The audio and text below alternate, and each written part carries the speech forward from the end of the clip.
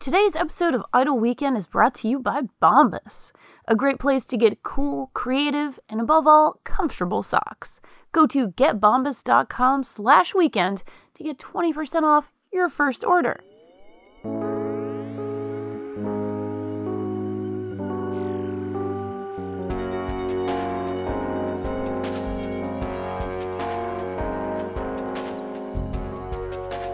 Well, hello everyone. It is December. It's December 11th, actually. That's when we're recording this. And I'm Danielle, and this is Idle Weekend. And we're doing another sort of quick and dirty mailbag episode because as is always the case in December, everybody's schedule is bananas. I'm actually in Rhode Island for a memorial service. A lot of people have died this month. It's very unfortunate. It's a little sad, but here we are.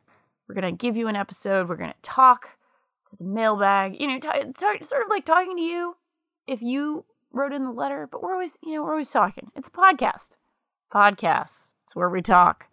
Rob will be back for the next episode. Don't worry. R&D will be back in action very, very soon. So, yeah, don't worry about that. And now, without further ado, we're going to dip right into the mailbag. Our first email comes from Patrick. Patrick writes, "Hi Rob and Danielle, hope all is well. So lately, probably due to not having a lot of time to play games recently, I've bounced off pretty hard on a couple of games I was looking forward to. Deus Ex: Mankind Divided and Dishonored 2. Because I didn't have a ton of patience for dying a whole lot and retrying. Then I wondered to myself why I had basically no patience for failure in these games, but when it came to real life things, I had far more ability to deal with failure, even when it took longer and even when it wasn't technically necessary. For example, due to needing to bring desserts to the in-laws for Christmas, I've been learning how to make pie crust from scratch. Understand that this is a somewhat finicky and time-sensitive process, and I've had several failures. And yet, I pressed on, and despite these failures, I've still gotten a lot out of the process. What I realized as I contemplated this as part of what I think makes these failures easier to deal with is that there are many waypoints in the continuum of success in terms of making pie crust. For example, my first attempt barely rolled out at all, but I put it in a pie pan, cooked it, and it still tasted good, so I spread jelly on it and ate it that way. So yes, technically a failure, but still tasty.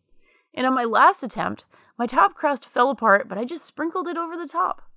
To me, it seemed that part of my trouble is that the granularity of success in this particular pursuit, as well as in many other areas of life, are something that's often missing in games. I understand that games can never truly be this granular, but it would be nice if there were a larger range of possibilities between success and failure. Can you think of games that have a lot of possibilities like this, and can you think of how this kind of range of possibilities might work in games? Happy holidays, Patrick."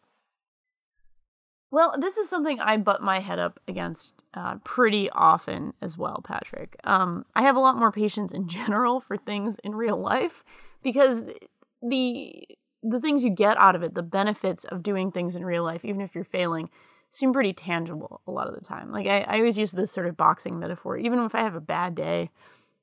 And I'm not even currently boxing at the moment due to a wrist injury, but yeah, going back to jiu-jitsu soon, so it's still relevant in my life. But yeah, even if I have a bad day in the gym, I did something. I got some kind of gain from it. I learned something that's applicable in my life, in this sport that I do, that I get so much out of. It makes me happy. It makes me feel good. It makes me feel like I'm learning a skill. It feels like something that could be useful if I was ever in sort of a dangerous situation in my life. So it's like, yeah, something good came out of that.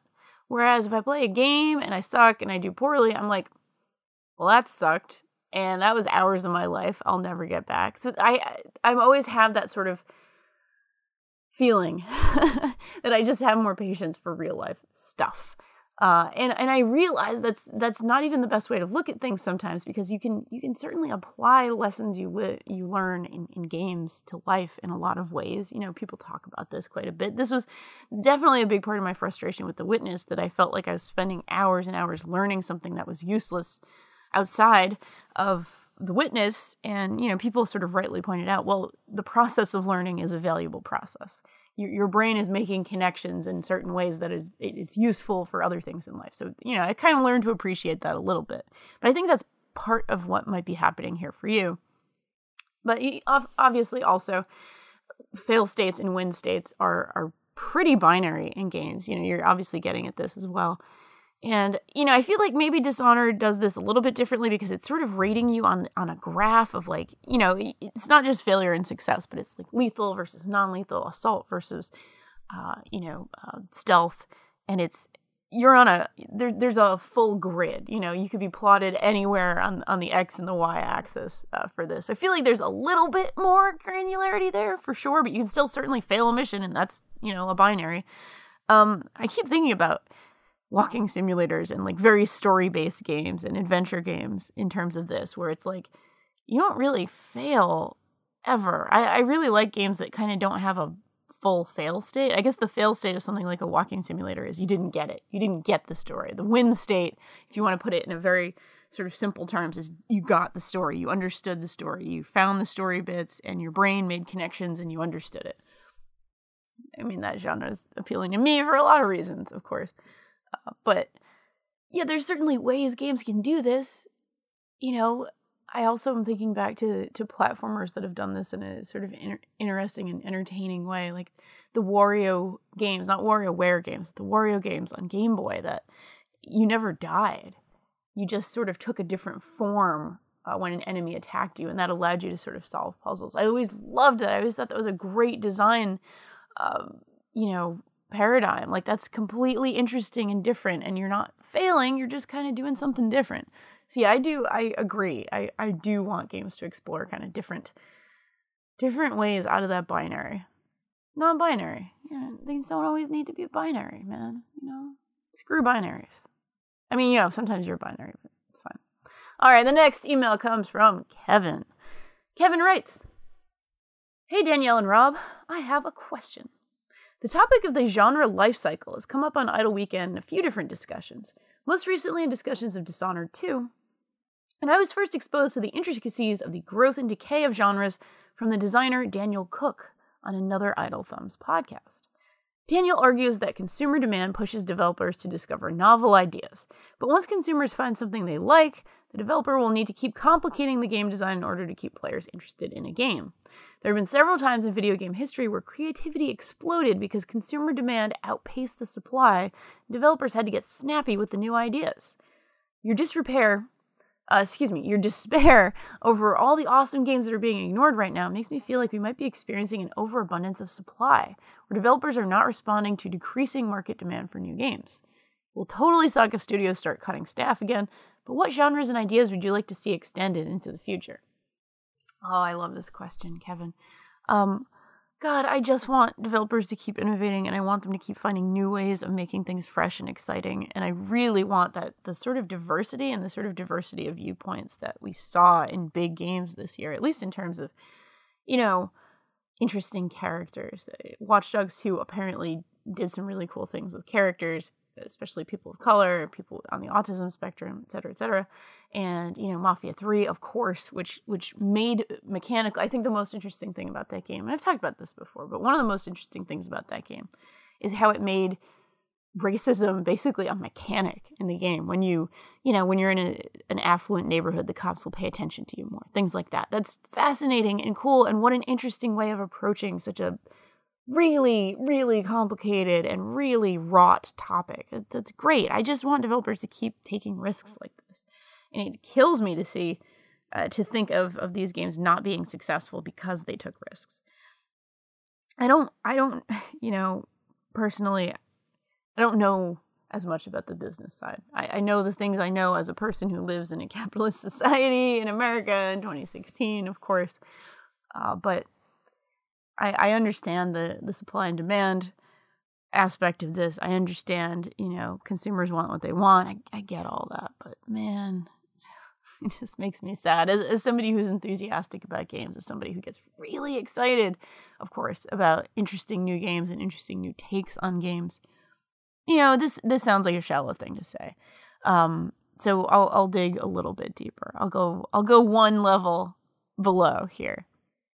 Is it because things are new and different and weird? Is it because there's a comfort aspect of what people already know and like? Is it because people are tired and they work too hard and they just want the comfort food? Is that what's going on? And is it because I am a game journalist and I'm very privileged and I'm lucky and I get to play everything, and so I want the new things? I don't know. There's a lot of reasons why we want the things that we want, right? But I'm going to continue wanting things to push forward, and I'm also going to continue enjoying the sort of comfort food games. And I will always enjoy the games that twist new things with older things, very, very much so. And I think Mafia 3 actually does that pretty well, even though it's a bit overlong. So there's your answer. And I think you're right, Kevin. All right, our last email comes from Will from Chicago. We read a lot of Will from Chicago letters because, you know what, Will? You send us some really good letters, and I really appreciate that. Hi, DNR. I want to thank you both for discussing my past questions on air. Each time you do, it's a really special part of my week, and I'll keep it light with this one. I've tried my damnedest to engage with Paradox's games after years of hearing Zach and Austin Walker talk about them. In theory, they should be right up my alley. Number crunchy, tactical, and decision heavy. But they just never take, no matter how many hours I dump into them. My mind just doesn't seem to like them. By the opposite token, my favorite game of 2015, Invisible, Inc., fits my brain like a glove. While they're radically different, Invisible and Paradox's library, they come from roughly the same phylum in the taxonomy of games. This got me thinking, what part of me is unable to digest Paradox games, but so able to grok games like Invisible, Inc.? I realize it's the same part of me that is an abstract painter rather than a landscape painter. The same part that writes short stories and not books. Same part that enjoys cigarettes despite the health hazard. Came to realize, man, my mind just doesn't see the big picture. And when it doesn't really care too much to analyze it. I just like the thrill in making decisions in the immediate. I could have told you that about myself before making this connection, but this instance helps me to this instance helped me to crystallize that sentiment. So, have you had any gaming experiences that have taught you more about you? If not, what are some games that could act as a means of explaining your personality? With love, Will from Chicago. And Will also notes, P.S. I finally broke through the first hour of Undertale today, which I've tried many times to do. Finally understand that the love is real. Oh man, okay. Games that act as a means of explaining my personality or taught me more about me. I've talked about it a little bit, but Psychonauts is definitely, it's kind of like my go-to favorite game. You know, I have a lot of favorites, but it's one of my absolute go-to favorite games. I think because of it's sort of dark and weird and funny in the way that something like Farscape is dark and weird and funny, but also very, very warm. No matter how dark things ever got, no matter how goofy things ever got, it was always about warmth and sort of personal connections between characters and people who love each other, even though they're really flawed and kind of messed up. You know, this is a game about exploring people's brains and their minds and the weird warped psychology of that in such an abstract and artful way. And so I've always had such an affinity for that. And it's something that I would point to that as something that explains my personality. Like, I like to dig at things. I like to explore things. I like to explore people. I like to explore their minds. That is me. That is something I like. I also just generally like goofy humor with some darkness to it, with some depth, with some weight to it. That's weird tonal shifts. And, you know, obviously maybe you think of Psychonauts as being like really goofy on its top, but like there were always those sort of secret hidden memories inside people's minds that were really dark and they really kind of hit me where I live. So I think, you know, I played that game at such a weird and interesting time as my brain was literally adjusting to a medication for anxiety and depression. Like my brain I could like feel my dreams were becoming more vivid and I could feel like myself changing as I was playing it. So it will always have that connection that I feel like does explain me in certain ways, and taught me a little more about me in certain ways for sure. And there's also, you know, games that would a means of exploring your personality. I feel like there's a lot to sort of my favorite games, and there's a lot of reasons why they're my favorite games. And I won't talk about Donkey Kong Country because you already know. You already know. It's fine. You already know. Not to say that I'm a monkey. I'm not. Man, you probably figured that out by now. But, you know, I think the things that drive us to certain games will always tell you a little bit about yourself. Like the elements that really grab you, that really get to you, just like you're saying, Will, with, with Invisible Ink. Like, there's reasons why you are so drawn to things. There's reasons why you're so passionate about things. And that will always tell you a bit about yourself. And that's part of the reason why passion is so interesting and so much fun for somebody who's, really interested in people's psychology and the things that make them tick, like me. I'm always going to want to know, what somebody really loves. And also what they really hate, because that tells you just as much, too. A game that you really hate, like, oh my God, you hate it, will tell you so much about yourself, too. So I'm always so interested in that. And I might pose this question to Rob in the next episode as well, just because it's a good one. I really want to know that about Rob as well. All right, everybody. So thank you so much. Again, just a quick mailbag episode. I'm gonna end it here. Don't worry, we'll be back. Rob and Danielle, R&D, will be back next weekend. So don't worry. Always stay tuned. You can always count on us. We've been doing this for a year, despite 4 full-time job changes and all kinds of schedule changes and coastal changes and so on and so forth. So don't worry, friends. We're gonna be here. Idle Weekend is here to stay. So this episode of Idle Weekend was produced by yours truly and hosted on the Idle Thumbs Network. You can learn more about Idle Weekend at idleweekend.net and send us questions for our weekend correspondence at questions@idleweekend.net. To keep up with the latest from us, follow us on Twitter at Idle Weekend. So it really helps us if you have a moment to go ahead and rate us on iTunes. Give us a little rating there. That helps us so much. Also, if you tell your family, tell your friends, tell the people that you like, tell the people that you love about our podcast, anybody that you think might be interested. Guy who makes your coffee at the coffee shop, or the gal, or the non-binary person, whoever it is, whoever makes your coffee. Tell your coffee maker, tell your barista, whoever it is. It helps us out so much. It means the universe to us to spread our wings and fly and get to more people's earbuds. So thank you so much for doing so. And if you have a moment, please do that. So for Rob Zacny, always my co-host Rob Zacny, this is Danielle Riendeau, wishing you the finest of Idle Weekend.